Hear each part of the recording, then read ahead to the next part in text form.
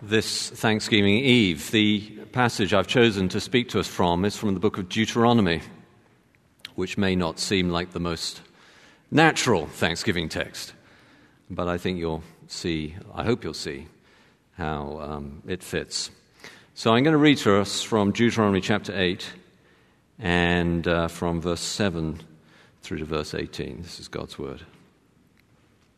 The Lord your God is bringing you into a good land, a land of brooks of water, of fountains and springs, flowing out in the valleys and hills, a land of wheat and barley, of vines and fig trees and pomegranates, a land of olive trees and honey, a land in which you will eat bread without scarcity, in which you will lack nothing. A land in whose stones are iron, and out of whose hills you can dig copper. And you shall eat and be full. And you shall bless the Lord your God for the good land he has given you. Take care lest you forget the Lord your God by not keeping his commandments and his rules and his statutes, which I command to you today, lest when you have eaten and are full and have built good houses and live in them, and when your herds and flocks multiply and your silver and gold is multiplied and all that you have is multiplied, then your heart be lifted up and you forget the Lord your God who brought you out of the land of Egypt, out of the house of slavery, who led you through the great and terrifying wilderness with its fiery serpents and scorpions and thirsty ground where there was no water, who brought you water out of the flinty rock, who fed you in the wilderness with manna that your fathers did not know, that he might humble you and test you to do you good in the end. Beware lest you say in your heart, my power and the might of my hand have gotten me this wealth. You shall remember the Lord your God, for it is he who gives you power to get wealth, that he may confirm his covenant that he swore to your fathers, as it is this day. Well, the book of Deuteronomy is basically a set of sermons from Moses, and this is in the middle of one of those sermons. These are the words of Moses to God's people, the book of Deuteronomy famously begins.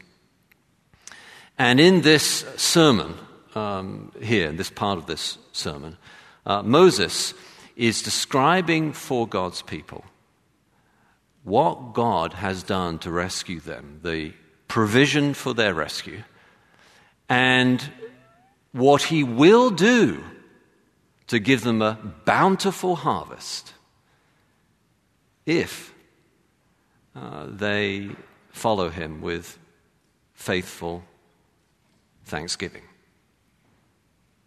And of course, this is a very important theme for a number of different reasons, isn't it? First of all, we all are human here. And as humans, we experience the human condition. And the human condition is both tender, but also sometimes terrifying. We face suffering.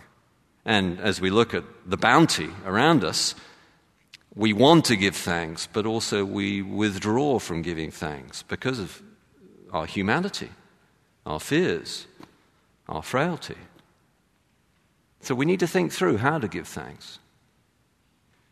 But it's also important because over the last year or two, I suppose most of us have gone through a season whereby there are many things that have concerned us and have been difficult and dangerous even, troubling. And so we're called to give thanks,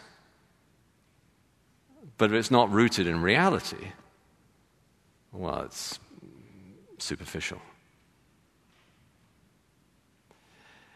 And then, of course, Thanksgiving can become little more than an excuse to eat a lot of food, which is fine.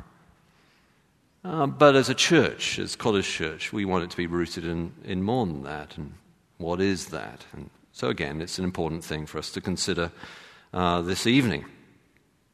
Basically, the text is saying that God has provided a rescue for us and will provide a bountiful harvest for us too, if we follow him with faithful thanksgiving. You can see the rescue described in verse 14. I'll read it for you. He says that it was God who brought you out of the land of Egypt, out of the land of Egypt, out of the house of slavery.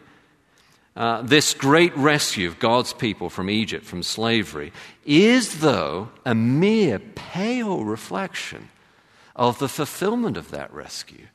In God's rescue of us sinners, the rescue that he wrought at Calvary.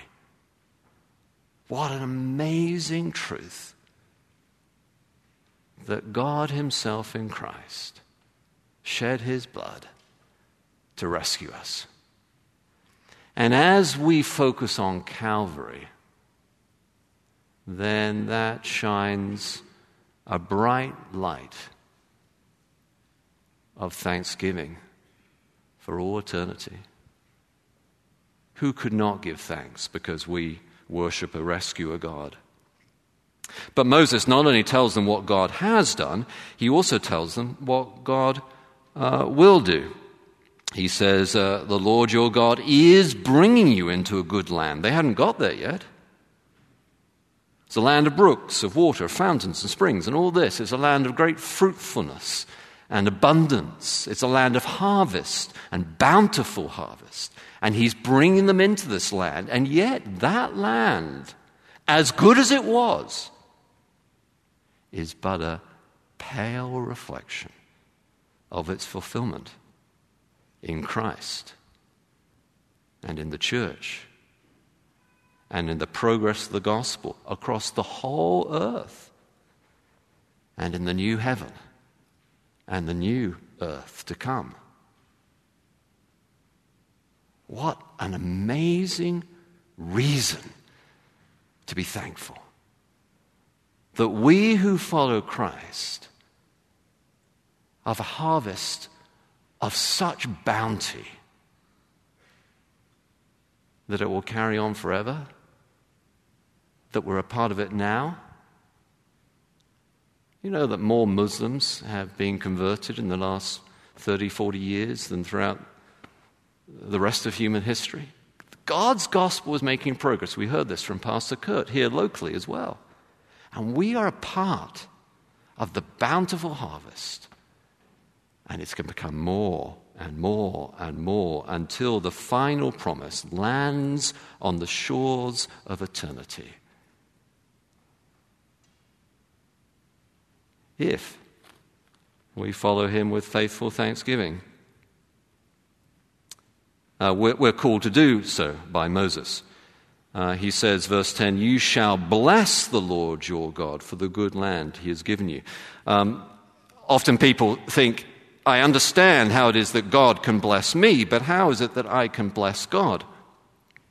The word bless in English is derived from the Old English, and the word bless comes from the idea of a blood sprinkling that hallows or makes holy something. That's the word bless.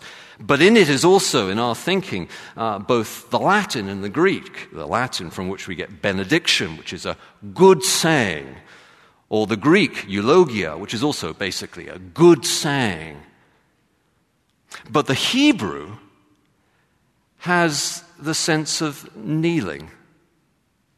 And when you think of it like that, to me, it seems even more remarkable that God would bless us.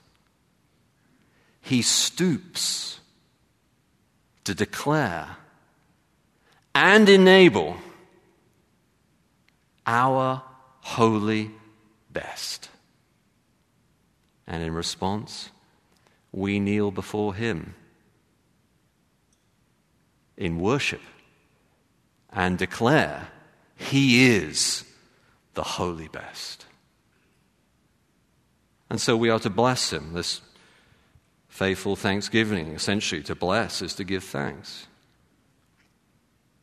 But also he says in verse 18, you shall remember the Lord your God, for it is he who gives you power to get wealth, so he may confirm his covenant that he swore to your fathers as it is to this day. We're to remember with thanksgiving.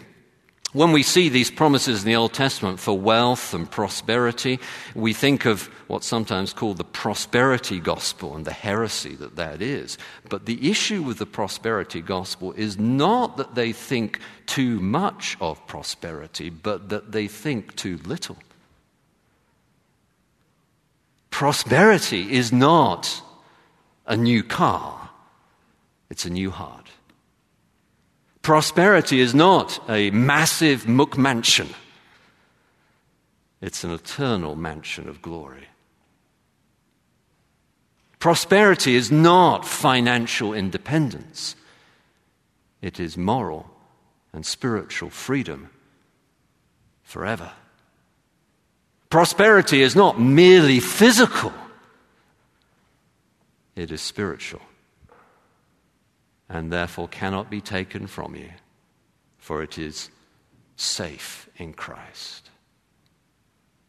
And that is all ours if we follow him with faithful thanksgiving, this Thanksgiving.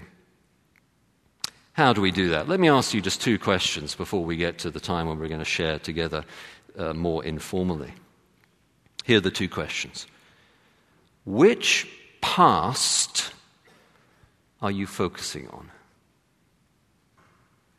Your regrets or his rescue? What can wash away my sins? Nothing but the blood of Jesus. Give thanks. Which future are you focusing on? Your uncertain dreams that may happen, may not? Could be good, could be bad? Or his promised, bountiful harvest?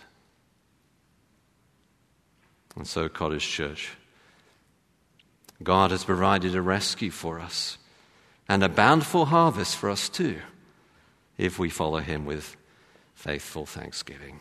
Let me pray for us as we then transition to a more informal time of sharing. Let's pray.